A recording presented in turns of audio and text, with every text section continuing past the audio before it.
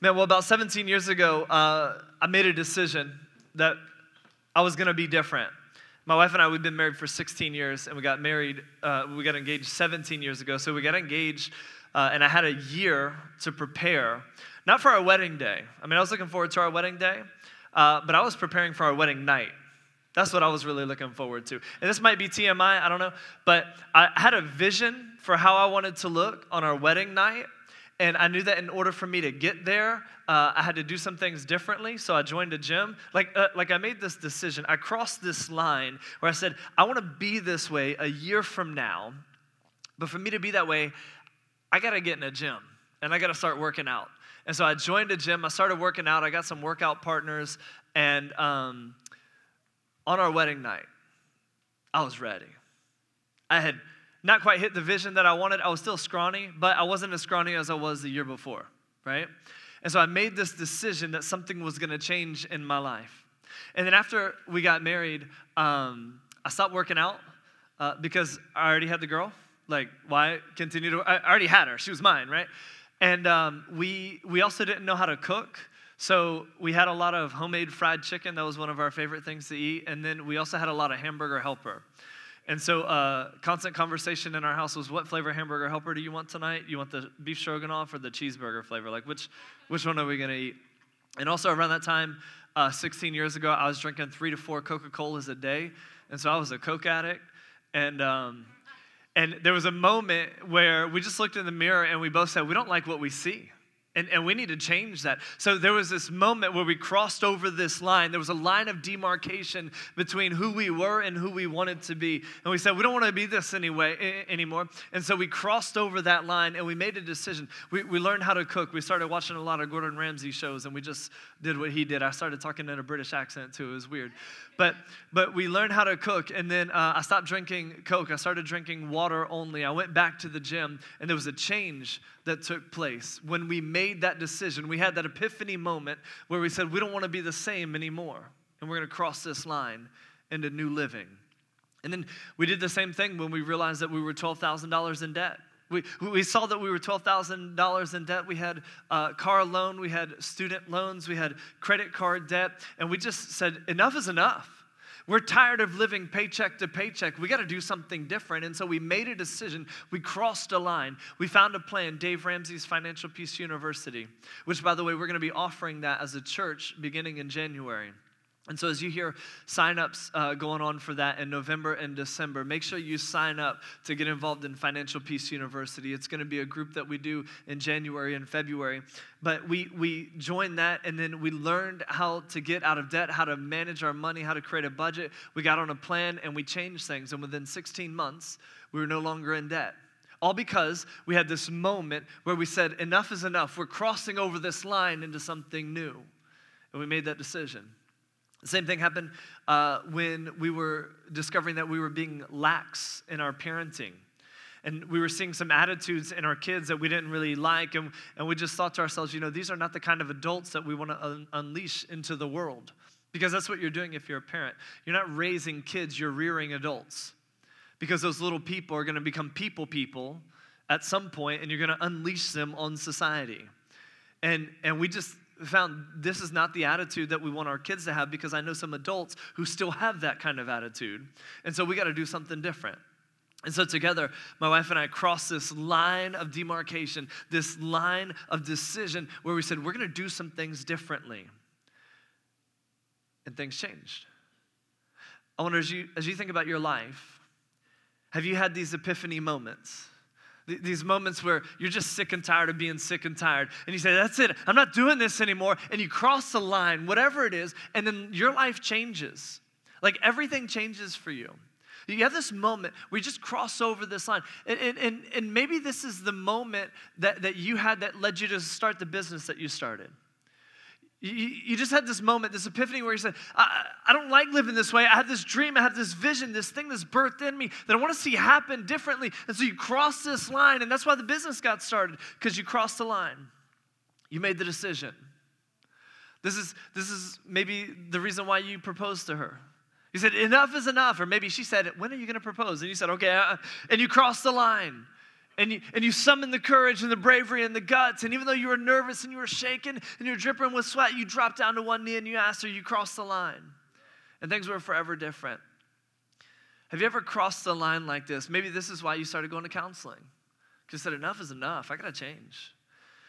Maybe this is why when you look at yourself now, you no longer see inadequacy and insecurity because you've heard me talk about a Crucible retreat and you said, I'm finally signing up for Crucible and I'm going to go. And then you go, you cross the line and something changes in you. By the way, you got to check out Crucible. Crucible is this men's retreat. They also have women's retreats where you'll just discover more about who you are. And so check that out, crucibleproject.com. But, or maybe it's .org, I don't know. But have you ever had these moments where you just cross the line? You just have this epiphany moment. And you say, enough is enough. I'm going to be different now. Today, we're going to give you an opportunity to do just that. Today, we're going to give men an opportunity to cross the thin red line and make a decision to say, forever I'm going to be changed. Forever I'm going to be different. I'm not going back to how I used to be. I'm stepping into who God has called me to be. Today, you're going to have an opportunity to do just that, to cross the thin red line. And we got to do this. We have to, at some point in our life, make this decision to cross this thin red line. Because here's our goal. What we want to do is we want to be good men. We have images and ideas of what makes a man, and it comes from society and culture and movies and maybe examples that we had in our past. But ultimately, what we want to do is not just become men based on those different examples that we have. We want to become good men. Good kings of the kingdoms God has entrusted us with. Strong warriors fighting for something worth fighting for.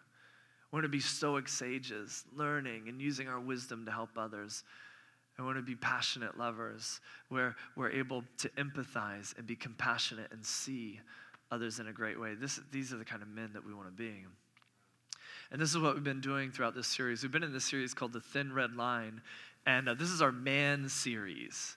Now, this isn't a men-only series, but it's our man series. And it's been so great throughout this series, just hearing the stories of men saying, I need this. Like, this is opening my eyes, helping me see things I never saw before. It's been so great hearing women say, this is so great for my husband to come be a part of. This is so great for my son to come be a part of, because they're seeing change in their life. They're seeing a challenge take place in their men's lives, and they're excited for this. So it's been really great seeing and hearing the stories from this series. But I want to just take a moment to recap where we've been. Because, again, ultimately, our goal in this series is we want to become more like Jesus. And here's what the scriptures say about Jesus. This is how he grew. This is the kind of example he set. It said this, and Jesus grew in wisdom and stature and in favor with God and man. This is our goal. We want to grow in wisdom and stature and in favor with God and man. And we have to do this. Men, we have to grow in wisdom and stature. We have to grow in favor with God and man. Because if not, then what happens is our bodies grow into men. And so we have the strength of a man, we have the sex drive of a man, we have the resources of a man, but there's a little boy at the wheel. And if we don't cross the thin red line, if we don't grow into the men God has called us to be, then we have all the power of a man with a boy at the wheel. And when that happens, people get hurt. And you've experienced this, right?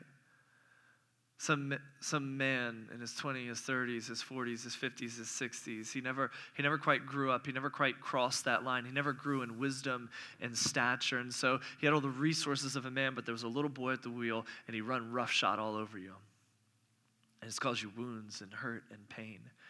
Maybe you look at your own life and you feel the same way. There have been some people, you can look back and you can see the bodies. It's because you never made this transition from boyhood to manhood. And today's the day that you're going to get a chance to do just that. And so here's where we've been throughout this series, just so I can catch up. And also throughout this series, we've had a lot of different things on the screen. And the way that we take notes here is by taking pictures. And so if you missed any of that, or you're like, oh man, I wish I took a picture of that, I should have. Now's the time. You're going to want to take your phone out. Get ready to take some pictures so you can take some notes, because we're going to recap where we've been. We're going to have a bunch of stuff up here on the screen. You're going to want to revisit this. But this is just kind of where we've been so far. Here's what we've discovered. From the bonus message that we published online, we found that we need to redefine what a good man is by going back to the operator's manual, which is God's word. It was written by the manufacturer, the patent holder, so that we can know the truth of what manhood and masculinity really is. And then we realized at some point in our lives, we made a bad exchange, trading in God's truth for our own truth, which isn't truth at all, but a lie. And we've gotten our cues on what a good man is from society, from culture, our parents, our experience. But we found that we can't trade God's truth for something else, because if we do that, then we'll fall short of being the man God has called us to be, which is to be a good man. And we realized in this series that men are commissioned to co-rule with God and gladly assume the sacrificial responsibility to work and keep everyone and everything that sovereign God has entrusted to him in his kingdom. So the question is not, will your husband be the head of your household? He is. The question is, will he be a good one or a bad one? And we found that this isn't a game. This whole life thing is not a game. God has entrusted to you a kingdom to protect, provide, and preside, and you have a very real enemy who's developed a particular plan to take you out so he can divide and conquer your kingdom. And he wants to have his way with you, and he knows that if he can take you out, then he can take out everyone connected to you. So we have to prepare for war. And the way that we prepare for war is by putting on the full armor of God, showing up every day to do battle for our kingdom and those entrusted to us. And so this is where we've been. We have to redefine what a good man is. And that starts by realizing we've made a bad exchange. And so we have to prepare for war by putting on the full armor of God. And yes, you're going to need all of it. And here's why. Because the king is raising an army. The king is raising an army. These are all the titles from the sermons that we've done throughout this series. And today I want to preach from this title, The King is Raising an Army. And I want to invite you to step across the thin red line and join his army today. But first, I want to tell you what kind of army the king is raising. And for us to see this kind of army, we need to look back to the prophet Malachi. This is a guy who spoke on God's behalf. God spoke through him, and this took place 2,400 years ago. And so the Bible, the scriptures, are split up into two separate sections. We have the Old Testament and we have the New Testament. And the Old Testament is all the things that happened before Jesus came onto the scene, and the New Testament is everything that happened after Jesus came onto the scene. And so in between those two periods, there's 400 periods of silence. And Malachi is the last prophet to speak on God's behalf. And so as you look throughout the Old Testament, we come to Malachi. Malachi is the last prophet to speak on God's behalf. Something's about to shift from this Old Testament period to this New Testament period where God's going to do something in the world. God's going to put on flesh and come to earth and live as one of us. But before that happens, God says some last words, some final words to the prophet Malachi. And then after he says those words, he stops speaking. He's silent for 400 years. It's called the intertestamental period. And so he stops speaking. These are like God's last final words. And so as he speaks through Malachi, as we think about these last words, these are like the last words in a conversation, so they're kind of important.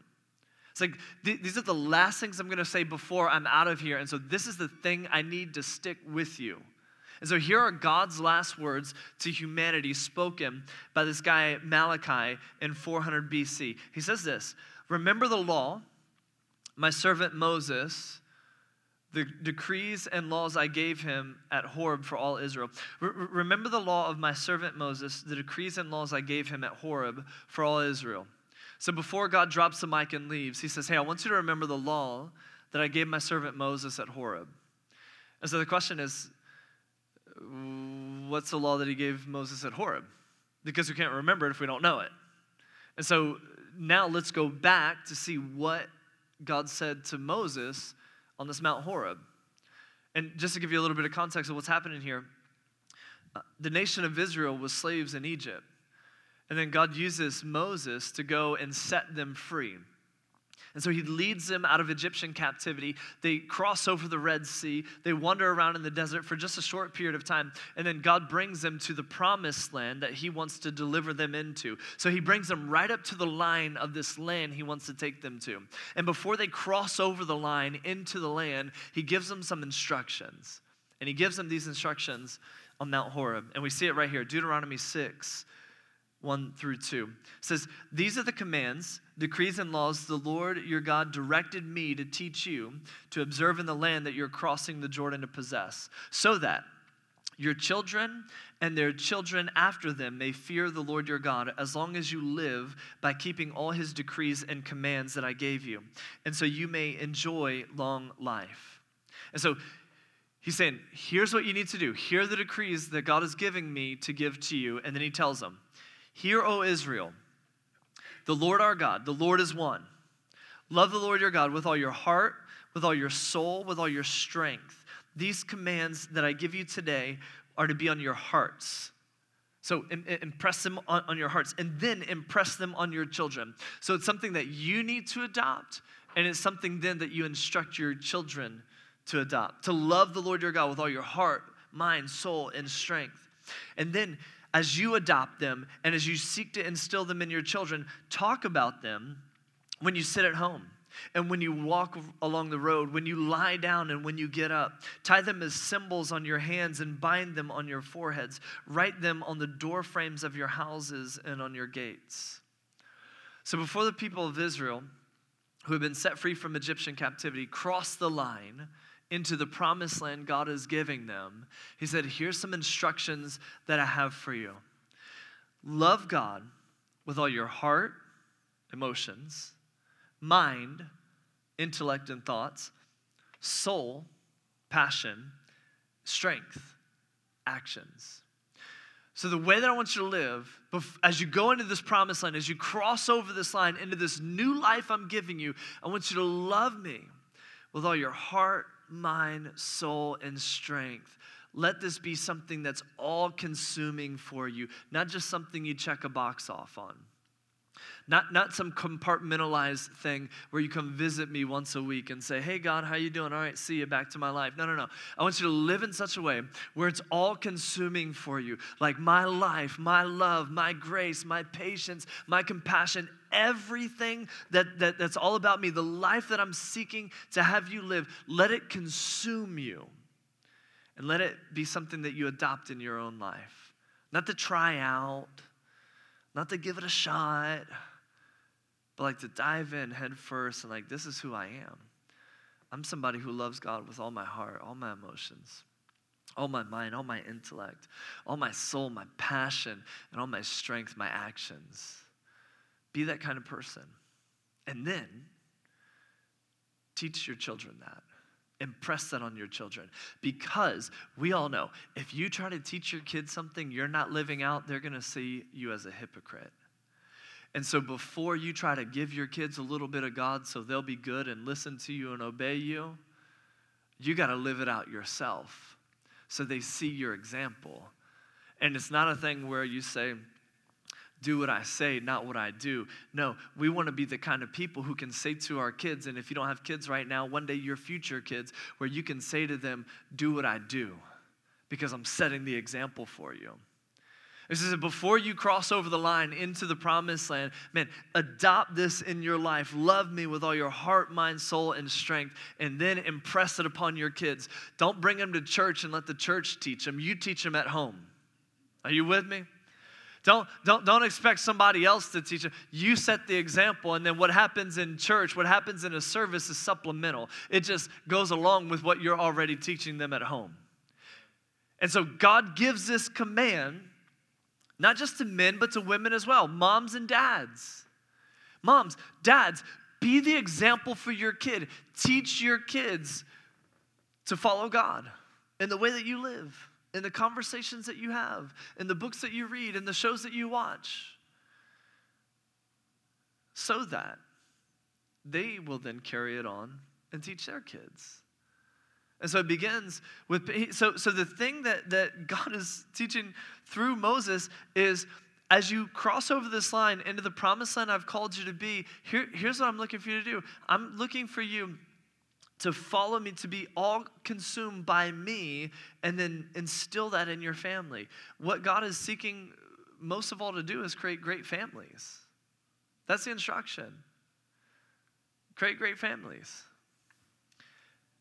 And so this is what Malachi is referring to when he says, remember the law of my servant Moses, the decrees and laws I gave him at Horeb for all Israel. Hey, adopt this for yourself. Let this be all-consuming in your life. Live it out. Be an example, and then impress it upon your kids. Teach your kids this stuff. So that together as a family, you're living for me. Comes. He will turn the hearts of the parents to their children, and the hearts of the children to their parents, or else I will come and strike the land with total destruction. Again, this is God's last words to humanity before he's going to be silent for the next 400 years. And the very last thing God says is, hey, I'm going to send someone in the spirit of Elijah. We're going to get to that in a minute.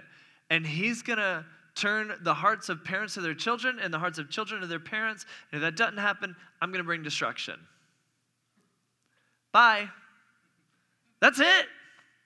These are the last words God says. So early on, thousands of years ago, God says through Moses, adopt this, let it be consuming in your life. Love God with all your heart, mind, soul, and strength, and teach your kids.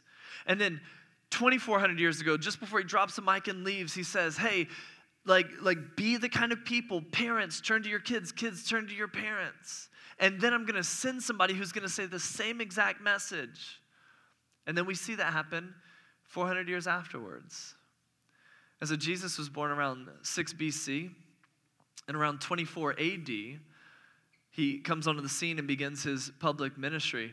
But just before that, this guy named John, his cousin, comes onto the scene and starts announcing the coming of Jesus, that Jesus is starting this public ministry.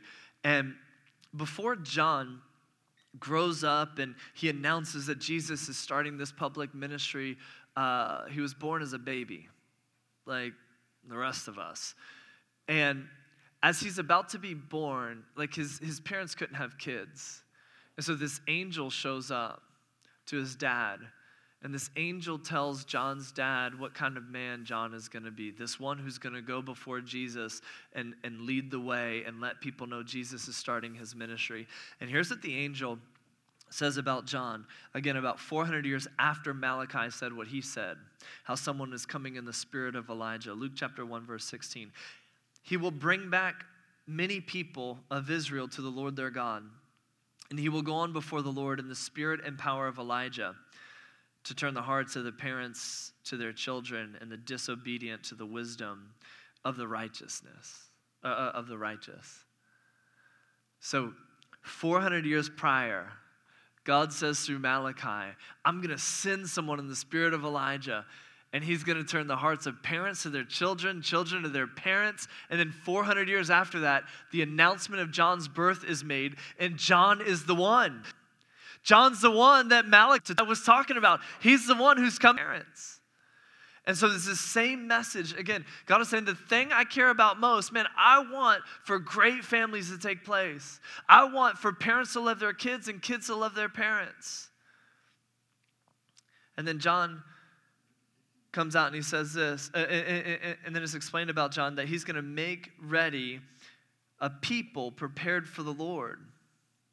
A movement, a people on mission, an army. John comes onto the scene essentially to help the king raise an army. The kind of army the king is raising is an army of men and women who love him with all their heart, mind, soul, and strength.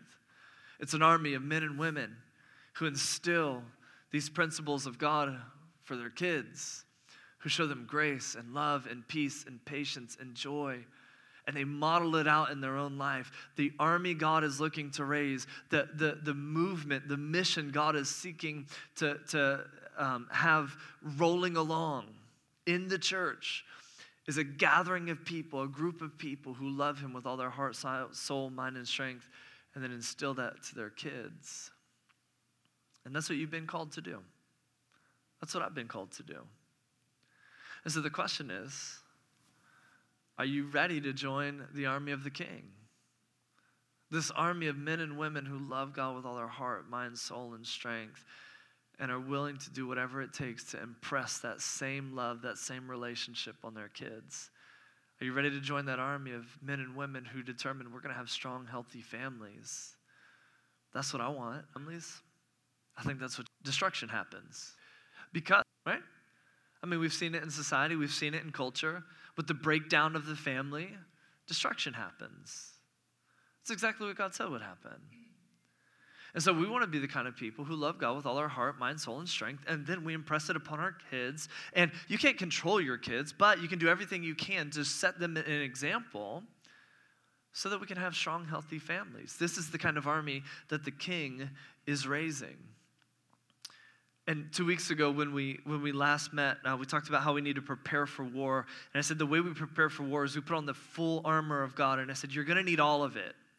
And we read from Ephesians, this letter that this early church planner 2,000 years ago named Paul wrote to the Christians in the area of Ephesus. And so he writes them this letter.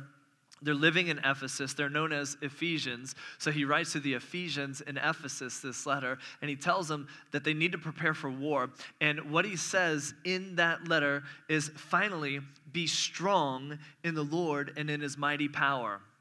And then he goes on, we covered this a couple weeks ago, he goes on to tell them to put on the full armor of God because they're at war. There's a battle facing them. So for them to be strong and in God's mighty power, they need to prepare for war by putting on the armor. But he says, finally, be strong in the Lord and his mighty power. So before the finally, he says something else. So what is he talking about before that? That would make us, you and I, need to be so prepared for war, so geared. What's going to be so tough? What's going to be so difficult that we got to prepare for war? That we got to put on God's armor? Because if we don't put on God's armor, we're going to be slaughtered. We're going to be this crazy battle we got to prepare for so that we don't get taken out. He talks about it earlier on in Ephesians chapter 5. And so I want to show you the battle that he talks about, what we need to prepare for. And what I'm going to do is I'm just going to read the sections where he's talking to men. He also talks to women, but men, I just want to read to you the sections that he writes about to you. All right? So men, this is why we need to prepare for war. Ephesians chapter 5. This is earlier, before he said, finally be strong in the Lord and his mighty power, and then put on the full armor of God. He says this, submit to one another out of reverence for Christ. Now real quick, he's talking about in a marriage relationship, a husband and wife, together, I said I'm going to read the things that apply to men, but this is one that applies to both of us. Together, we need to submit to one another. And so husbands, submit to your wife and love her and serve her and be compassionate towards her and be kind and caring and generous. Wives, submit to your husband. Love him and care for him. Be kind, compassionate, patient, and generous with him. Together, submit to one another. You want to solve the majority of your marriage problems? It's that verse right there. Submit to one another. Not, I'm the head of the household, you bow down to me, you do what I say. No. You can get divorced real quick with that. Not, oh, why don't you ever change? I just wish you would. No. Proverbs says it's better for you to live on the corner of a roof than to live with a nagging wife. No. Both of you together, you got to submit to one another and realize we are on the same team. We're in this together. There's not a scoreboard in our living room, and we're not against one another. We're on the same team. We're building a life together. And in order for us to do that, it means we have to submit. I'm not talking over you. I'm not powering up. I'm not trying to get, no, we're submitting to one another because together we're going to grow old. When we're 70, we want to sit on that porch, rocking, watching traffic go by, sipping sweet tea and lemonade, holding hands because look at the life that we've built. And we did it together. That only happens if you submit to one another. I just saved you $5,000 in marriage counseling right there. Y'all better thank me for that. Submit to one another out of reverence for Christ. Now, here we go. I'm going to talk just to men. For the husband is the head, responsible for doing all that he can to provide all that is needed in his kingdom of the wife. as Christ is the head of the church, his body, of which he is the Savior. Being the head doesn't mean I'm in charge. And again, submit to one another. Being the head is I have a lot of responsibility. That I have people God has entrusted to me in my kingdom, and it is my job to protect, provide, and preside over them. And I want to be a good king. Husbands, love, not an emotion, it's a decision to direct your will and find your joy in something or someone, which is your wife. Your wife, not somebody else's wife, not somebody else. You find your joy in your wives, just as Christ loved the church and gave himself up for her gladly assumed sacrificial responsibility. Men, it's our job to gladly assume sacrificial responsibility. My fault, my bad, that's on me. To make her holy, pure, cleansing her by the washing with water through the word, which is truth, and to present her to himself as a radiant church without stain or wrinkle or any other blemish, but holy and blameless. In the same way, modeled after Jesus, husbands ought to love, choose to direct their will, and look nowhere else to find their joy, their wives as their own bodies. He who loves his wife loves himself. You're one flesh. After all, no one ever hated their own body, but they feed, provide, and care, protect for their body, just as Christ does the church. For we are members of his body. For this reason, a man will leave his father and mother and be united to first priority after Jesus. Your wife is your first priority after Jesus, not your kids, not your job, not your hobbies. Your wife is your first priority after Jesus. Jesus is first, then comes your wife. That's a priority list. The two will become one flesh. This is a profound mystery. But I'm talking about Christ and the church. However, each one of you must love his wife as he loves himself. So men, that's your charge as husbands, to love your wife as Jesus loved the church. The way Jesus loved the church was he laid down his life for us. He went to the cross for us. So women, if you're like, what's this whole head of the thing? Hey, your husband needs to die to love you. That's a high calling. And I'm not talking about physically dying. I'm talking about dying every single day to serve you and love you. That's tough. Men, that's our challenge and responsibility, though. And then wives, your call is to love your husband. So, we see this as our call for husbands. And now I want to show you men. Here's your charge as dads. Ephesians chapter 6, verse 4. Fathers, do not provoke your children to anger by the way you treat them. Rather, bring them up with discipline and instruction that comes from the Lord. Now, this doesn't mean don't make your kids angry. Okay, because you're going to make your kids angry. You better make your kids angry. Because there are going to be times where your kids want to do things that are not best for them, and you need to tell them, no.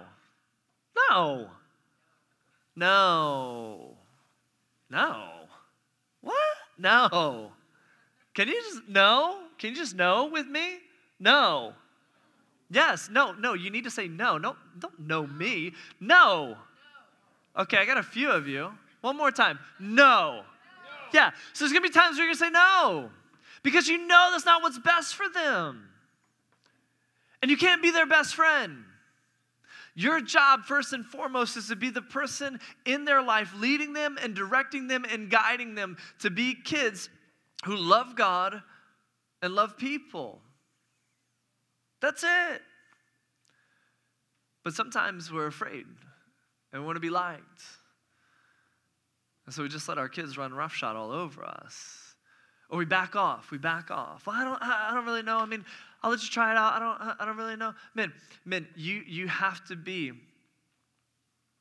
the man who's going to stand up to your kids and say, whether you like me or not, I'm your dad. And I'm going to lead you in the way to go. Because if you don't, if you back off, then what's going to happen is your kid is going to grow up and they're going to ask you, where were you when I needed you? Where were you when I needed you? Where were you when I went through that? When I told you to back off, when I told you to leave me alone, when I said, I don't want anything, I don't want you in my life. Where were you? How come you didn't fight? How come you didn't say, no, I'm standing up here? And if you say, well, because I wanted you to like me, I wanted to give you space, your kid's going to say, well, I got slaughtered. And I needed you to be there because I didn't know what I was doing. I thought I knew, but I didn't. He just let me. Now here I am. Men, we got to stand up, take charge, and be the example that we need to be for our kids' lives. And so what should we do then? Train, instruct, and model. Determine this, that I'm not raising kids, I'm raising adults. My goal is to set you up for success, giving you the tools, resources, and mindsets that you need to navigate through life and lead your own kingdom well one day. That's your job for your kids, that you can help them lead their own kingdom well one day. And so you say as a dad, my first priority as a dad is to protect, provide, and preside at all costs. You want to be able to say to say, kids, follow me because I'm your dad. Follow me. Because I'm going to run toward Jesus and I'm going to take you with me. And I'm not just going to teach you, train you, and instruct you, but I'm going to model in my own life, not just with my words, because that's easy to do, but watch my actions, because this is what it looks like. This is what it looks like to use money in a wise way. This is what it looks like to keep your marriage promises. So watch how I treat your mom. This is what sexual purity looks like. This is what I'll do to any punk who tries to take that away from you. This is what it looks like to get up when you make a mistake and keep going. This is what it looks like to love you. These are the hills that I'm willing to die on, and these are the things that I'm willing to go to jail for. See, God has put a rod of defense and protection in my hand, and He's told me to take care of you, and I'm going to do it. Kids, I will stand firm on some things, and I will be strong, and you won't always like me, but I don't care because I know more than you, and this is what's best. I'll do my best to guide you and nudge you and lead you away from things that are harmful to you, even if you think they're good for you. I'll stay in the way and take whatever you have to throw at me because I refuse to let you destroy yourself. I'll be consistent. I'll do what I said I was going to do. And even when I make mistakes, and I'm sure I will never stop working on and learning and pursuing how to become greater and love you in greater ways. Why? Because God let me be your dad, and that's a role I refuse to abdicate to anyone else. So help me, God, I am going to be your dad. This is what you say, men, to your kids. And this is the kind of men God is calling us to be as we join His army. Men who would love our wives, love our future wives. If you're dating someone who would love your girlfriend, that you would love her so much that you would say, I'm going to wait until we get married to have sex because you're worth waiting for, and we're going to pursue purity together. That we would be the kind of men who say, kids, I'm going to stand in the way of things that are going to come to harm you because it's my job to help you and to provide, to protect, and preside over you and to help you one day raise your own kingdom. This is the kind of army God is seeking to raise, men who will be good men, who will be good husbands, who will be good fathers. And this is what you're invited to join today. This is what you're invited to do today, to step across the thin red line. And I want to say this before we go into what we're about to go into. Here's why Paul, when he writes in Ephesians, he says, fathers, don't provoke your kids. The reason why he calls out fathers and not mothers, he doesn't say anything about mothers.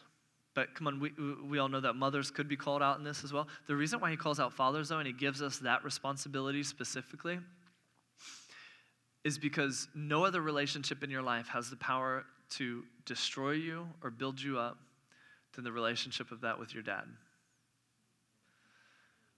And you've experienced this in your own life. There are scars and wounds that you carry because your dad didn't rise up like you needed to. Or some man in your life wasn't there for you like you needed him to be. He didn't protect like he needed to. He abdicated his responsibility. Again, this happens with women as well, but no other relationship in our life impacts us and affects us more than that with our dad and with the men in our lives, because some of us are still carrying around wounds and scars from men who are 60, 50, 40, 30, who had little boys at the wheel still driving, and they ran over us. Men, some of you, in your 30s, 40s, 50s, 60s, you're still carrying around wounds and scars from something that happened to you when you were 8 or 10 or 12 years old. Because the men in our lives impact us like no one else. And this is why Paul calls out fathers. So the king is raising an army for men to step up and be good men, to be good kings of their kingdoms. And this is what I want to invite you to today. I started off talking about line in the sand moments, epiphany moments where we just make a decision and we cross over the line and we say, from now on, I'm never going to be the same. And today you have an opportunity to cross over a line and make that same decision. Up here we have a thin red line on the ground. It may be hard to see, but we've put this thin red line right here on the ground. In a moment, I'm going to give you an opportunity, men, to come and step across the thin red line, to make a decision to be the man God has called you to be. And here's the commitment that you're committing to. As you cross this thin red line, this line represents a moment where you're saying, I'm leaving my past in the past and I'm stepping across this line. And when I step across this line, I resolve with God's power to be a better man. Here's the commitment I'm going to encourage you to make if you choose to step across this line today. I resolve to be the man God created me to be. I will fix my eyes on Jesus. I will love and honor and be faithful to my wife. I will lead in the training and instruction of my children. I will teach and protect my sons and daughters. I will forgive myself and others for the past. I will never give up. I'll never quit, resign, or surrender my God-given call to take responsibility for my own life and the lives of the people that God has entrusted to my care. And this commitment is what we have up here on this banner. And in a moment, I'm going to give you a chance to cross the line. And it's a thin red line, and red represents a lot of different things. One of the things red represents is love. It's a commitment of you saying, I'm going to love my family so much that I'm going to step up to be the man God has called me to be. It represents love. It represents sacrifice. Jesus went to the cross where he sacrificed his life, and a thin red line of blood dripped from his wrists, from his feet, from his wounds, so that we could be healed, so that we could be made new. And if you've never made the decision to accept Jesus, to believe that he died for you on the cross, that he rose again from the dead, to start following him, giving him your life and being baptized into him, that's the decision that you need to make first and foremost. And you can make that decision on our app. We have a form that says connect. We also have some areas that say baptism. You can just let us know. Tap that, click that, and we want to talk to you about getting baptized and giving your life to Jesus, because crossing this line is not a salvation thing. This does not get you into heaven. This does not make you right with God. This is a commitment where you're saying, I want to be a better man. But the only way that you can be a better man first and foremost is by following Jesus, giving him your life and being baptized into him. So that's your first decision.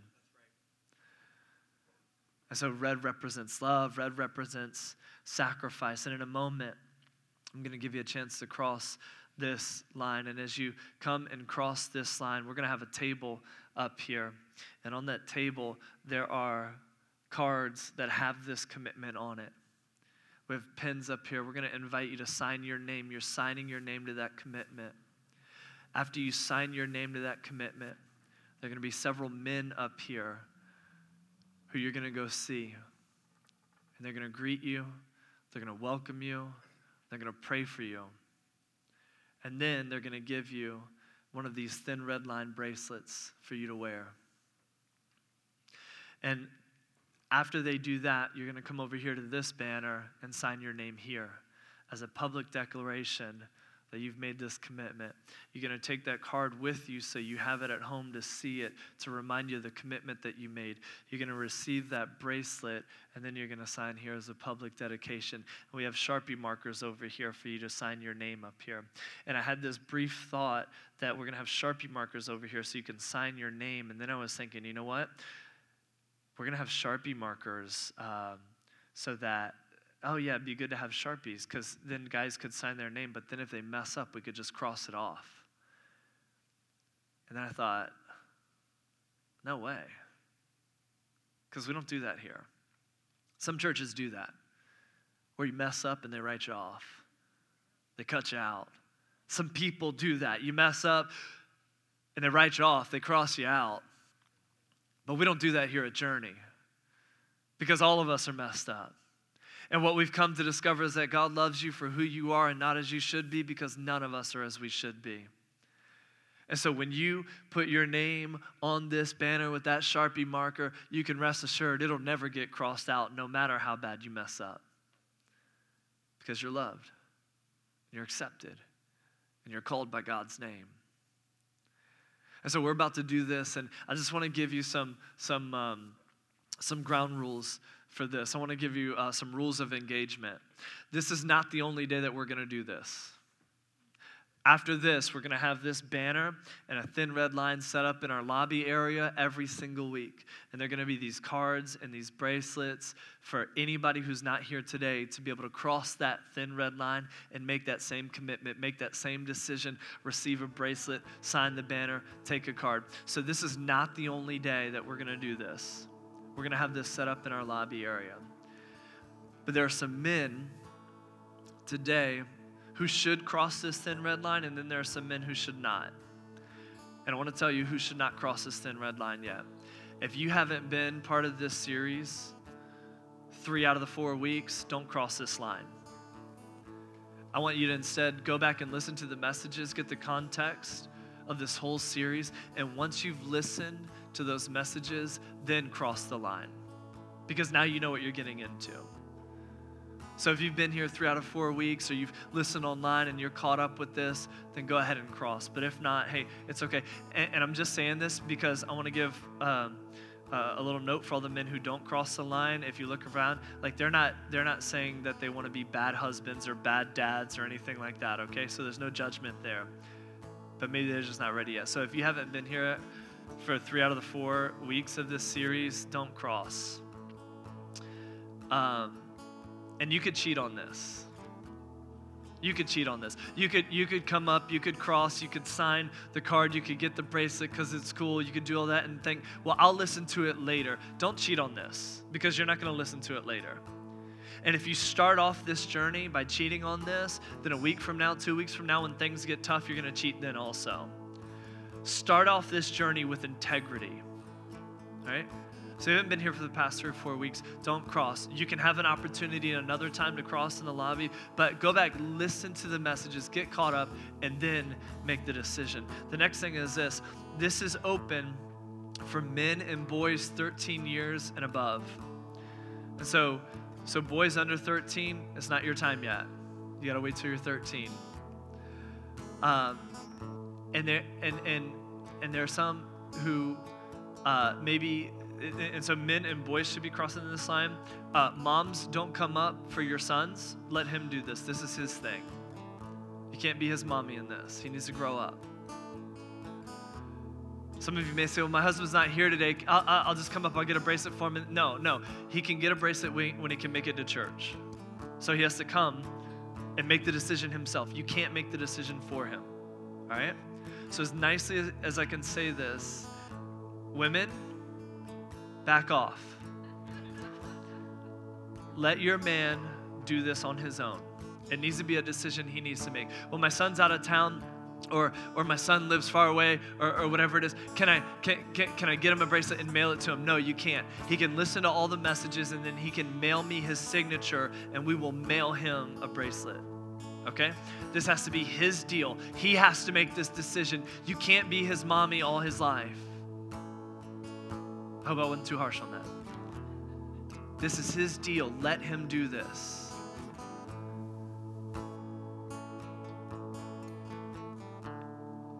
And so that's the rules of engagement.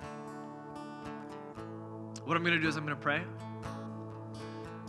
After I pray, our band's going to sing a song. When I finish praying, amen. If you're ready to make the commitment to cross the thin red line, to step over, I want to invite you to do that at the end of that prayer. Again, you're going to come up here. You're going to sign a card. You're going to see a man over here. I'm going to pray for you, give you a bracelet, and then you're going to sign the banner. God, thank you so much for your grace and your mercy and your love. You are so good. So many of us have been trying our best, but we made a mess of it. We've been trying in our own strength. We've gotten examples from men before us, from society and culture, and we've just made a mess of it. We cannot do this on our own. And that's why we need you. And so today, we're ready to make the commitment to cross the line, to leave our past in our past, and to step forward into all that you've called us to. This isn't our commitment to be perfect because we know we're going to mess up. And when we mess up, not if, but when, we know you're right there with us, guiding us and leading us, calling us back home. So today we make the decision to cross this thin red line. In Jesus' name, amen. Now's the time.